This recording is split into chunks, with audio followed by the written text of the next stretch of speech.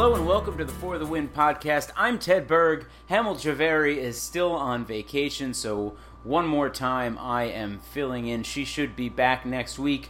I've got my colleague Chris Corman on the line today to talk about something that remains a pretty big issue in the NFL and I think in football in general, and something he's written about an awful lot, which is helmets and head injuries and tackling in the NFL especially.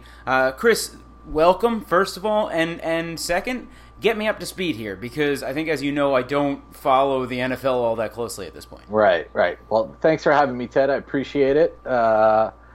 And I guess where I would start is that even you probably know that the NFL at some point over the last several years acknowledged that the sport may in fact be scrambling some brains and has taken some incremental steps to try to make it safer.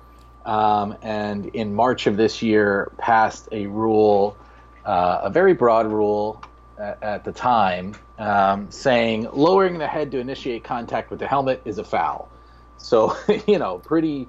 So that is the new, because I read a lot. Right. I saw a lot of headlines that there is a new rule, Right. and I know that there was a lot of confusion over it. Right. That was the new rule, and everyone freaked out immediately. And, to be honest, including us, Stephen Ruiz, who's our NFL writer who watches a ton of NFL film, immediately went and watched a game. I think it was the Steelers-Bengals, which is a particularly violent game usually.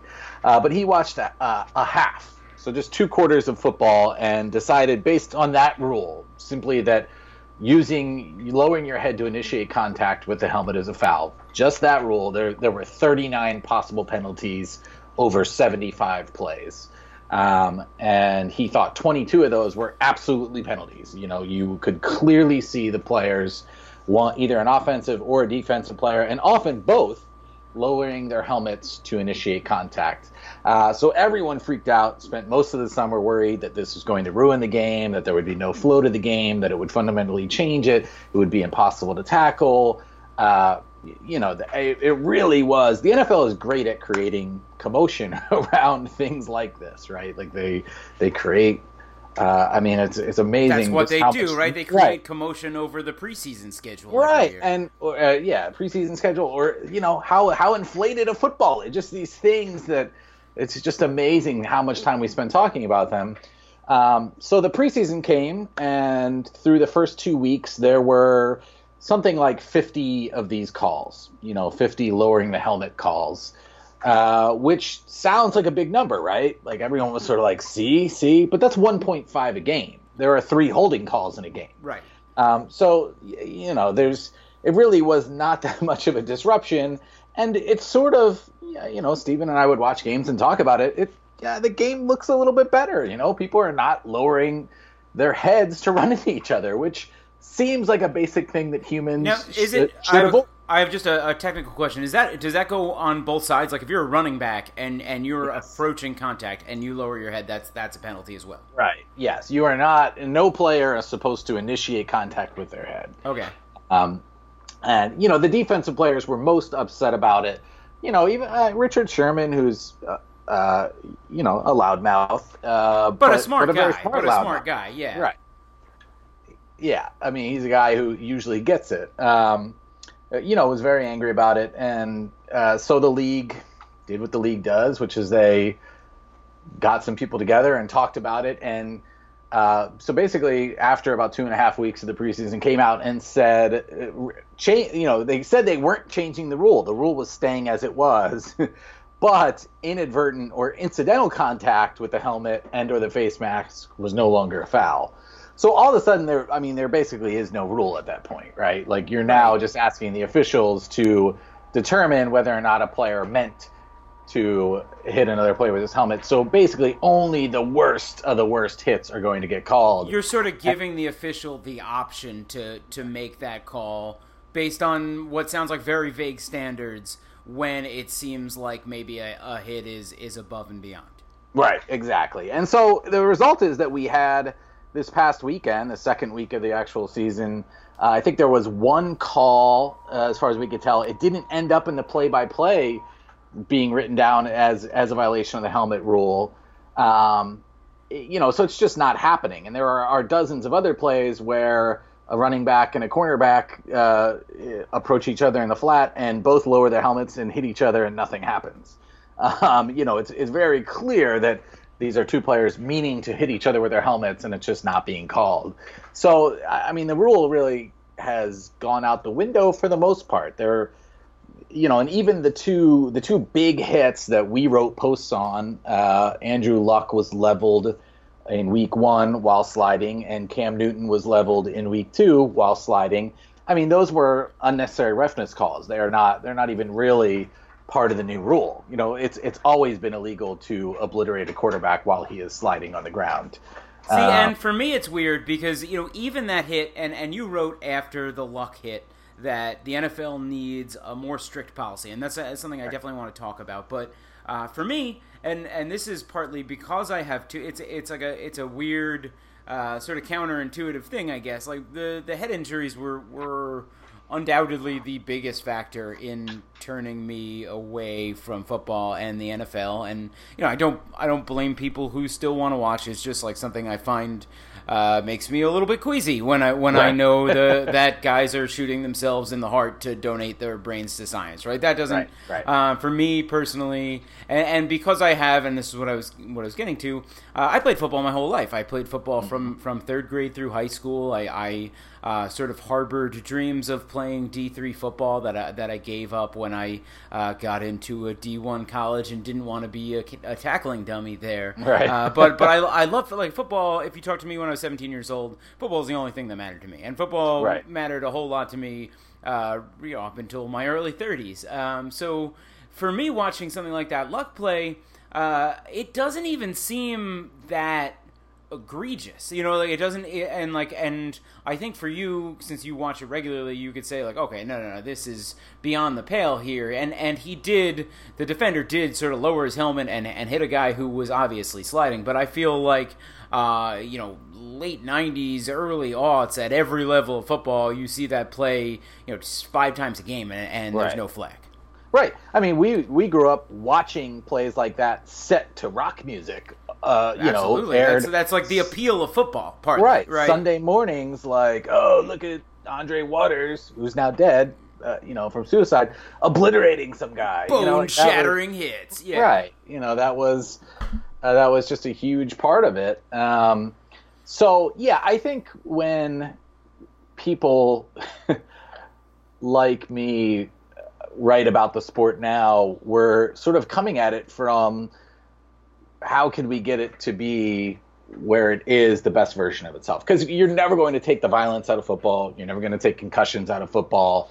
But there may be ways to make it not as violent and not so many concussions. I think there's got to be ways in which it's already improved, right? Because now, just by how much we now know about concussions, I have to think that NFL players are at least being a little more careful about it and telling people and not being afraid to speak up and saying hey, I got this crazy headache that's lasted 3 days, maybe I need a day off here. Whereas I can speak, and this is, I think, part of why this issue resonates so deeply with me. I remember in a high school game when I was a junior year, you would say I got my bell rung, there's this, and I had a direct, full speed, helmet to helmet hit with a kid. It was on an interception, and I was only playing offense, so I came off the field.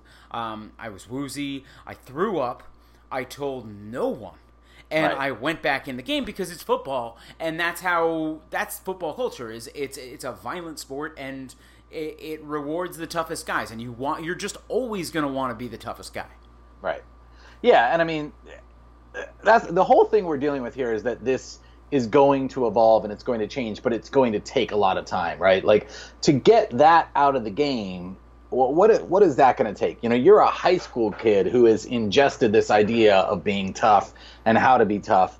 And so changing that is... And I was the smart kid on the team, right? I was the kid who was supposed to be better than that, but I absolutely was not. It just was like, there's no way No. I'm coming out of the football game. Right, This is what I'm here that's- for. I'm a tough guy. Right, that's team culture, you know, and it's a very normal thing with football, and the way to change it, honestly, is that it's just gotta. I mean, we're talking about, you know, I mean, you have a young son. I have a 5-year-old son.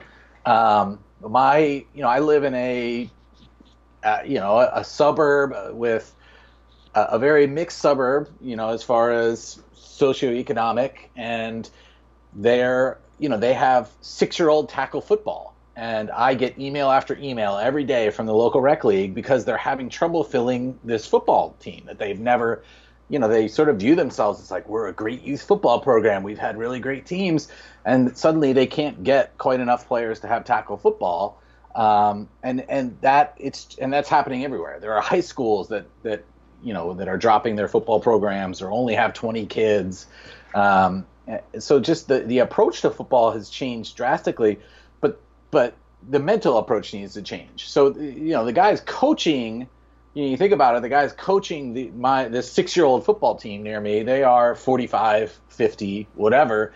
They grew up in this era. So the change is just going to come slowly. It's not until... I mean, I coach JV football as Right. well, and I am horrified by the things I had kids do to each other. Like, I am absolutely horrified, and I didn't know. I was just as innocent or guilty as anyone else coaching football in 2004 or whatever it was. Right. But I used to, we thought it was fun. We did something a drill I got from Madden Football, which was the offensive line drill where, one guy is defending a cone and the defensive lineman comes running at him full speed and they crash into each other and tries to get to the cone. And these kids were just 15-year-old kids, and I'm thinking they're got young pliable bodies. They're totally fine. And at my behest, I was sending teenage kids just crashing into each other, helmet to helmet, every single day. Right. And it's, you know, and probably a lot of those hits, the kids were having fun. You know, They were having great fun. They loved it. It was their favorite drill.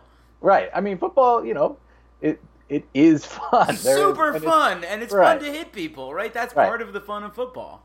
Right. And it's so hard changing that culture. I mean, it's funny because we know the map. We kind of understand there shouldn't be any tackle football until high school. There's really no reason. You know, kids that young are not learning proper tackle technique. There's nothing that they're really gaining from tackling each other at that age. Well, so I will say. So my nephew plays.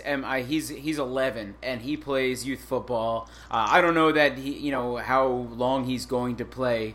But I know that now. I mean, first of all, their helmets are absurdly large. They all look like little like Q-tips, right? You know, and whereas when I played youth football, it was like, hey, grab a helmet from that pile.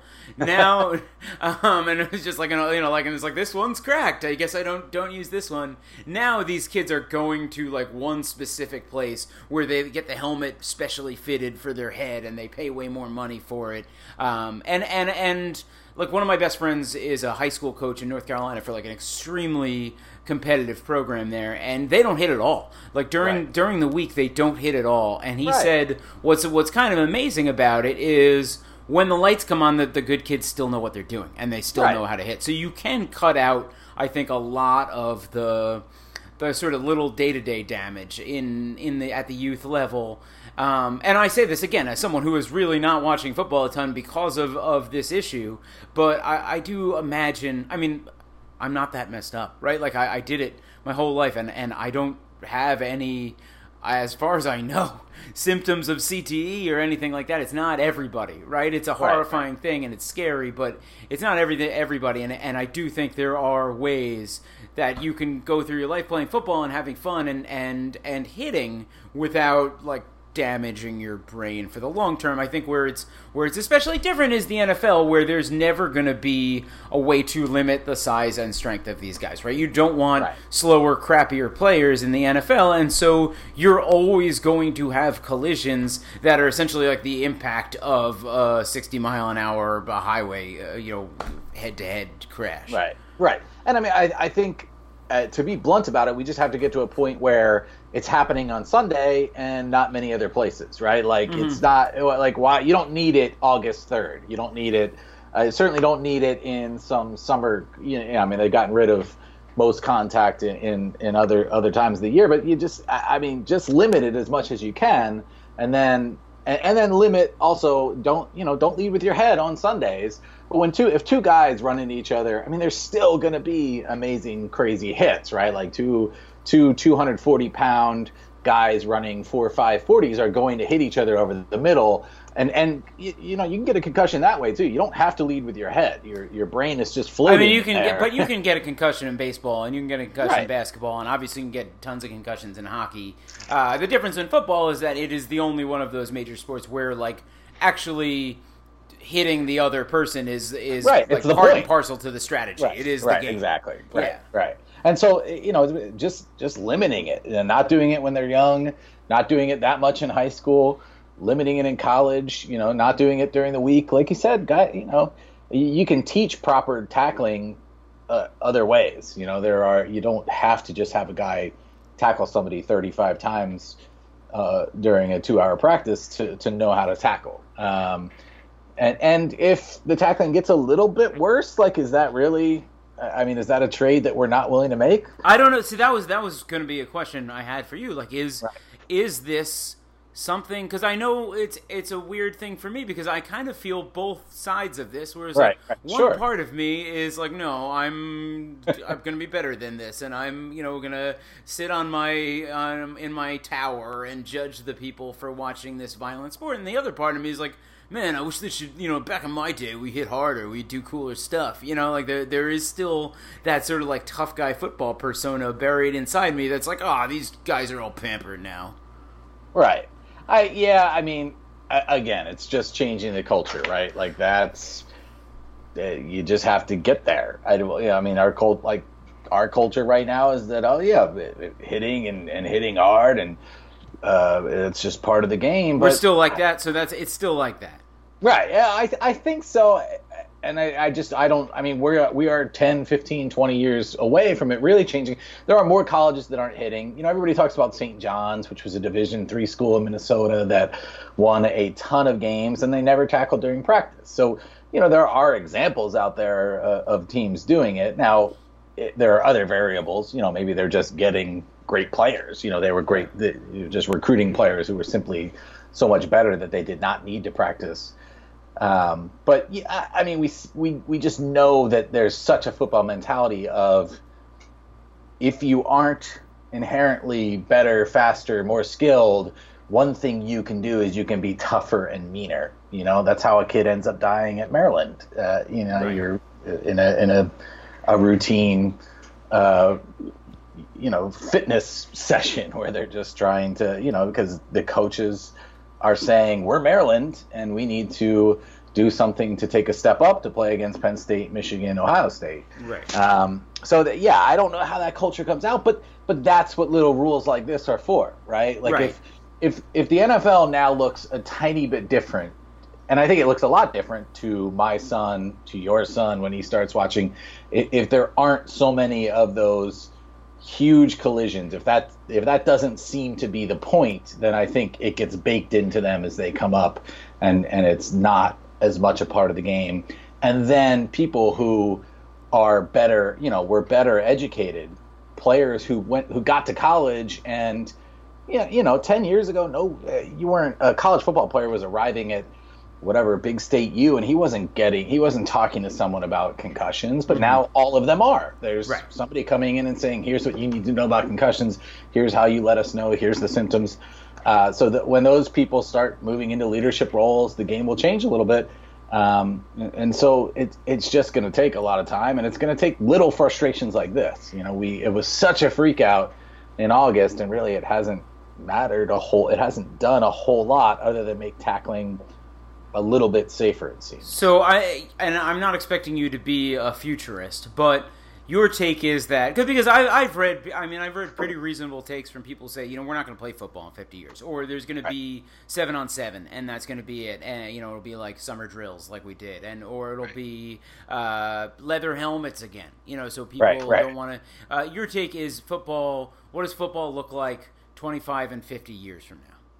Yeah, I think 25, it's probably we're still playing the same game, but it's a lot. We're a lot smarter about how often players are getting hit, hopefully a lot smarter about taking players out when there's any suspicion of a concussion, not sort of relying on the concussion tests we have now, which are deeply flawed. Just putting ourselves in a position where we're not having, the NFL having a 53-man limit sort of means that a lot of guys have to go back in. Hopefully the Players Association changes that. So hopefully we're just a lot smarter about dealing with them all around them. You're just not having and the subconcussive hits too. So not as many of those. We're just smart about it. It's mostly flag football for youth up until high school, and there's just a real focus on it. And then 50 years. I'm not really sure. I guess in 50 years, we're lucky if civilization still exists, right? Yeah, route we're going, it's not entirely clear. Right. So we'll just leave that one. I'm hoping to make it to 2020, man. Right. So. It'll be like Mad Max football, and the hits, helmet to helmet hits, will be the least of our problems because there'll be like marauding gangs of motorcyclists coming through our town and such. Yeah. Chris. Honestly, it will be avatars, right? It'll be. I actually talked to futurists about this, and it will be, guys. Oh, we'll have sitting ended death. In their own, we'll have ended death. chamber. Yeah. Right. And they'll be doing their own thing. Yeah. It won't even be happening on a field. It'll be projected onto a screen and based on what people are doing. See, I don't want to watch that. I'm out. If I don't want to watch, you'll still be watching baseball. Baseball's not going to change, man. Well, yeah, I know. That's why it's nice to know I'm not going to have to watch robots because they're not dying on the field, right? So, because I don't want to watch people play video games, even if you're calling it football. But I'm old. Chris, thank you so much for joining me. Sure, yeah, thanks for having me, Ted. Appreciate the time, and Hamel Javeri should be back next week. Charles Curtis will have you, as always, on Tuesday. Thanks for listening.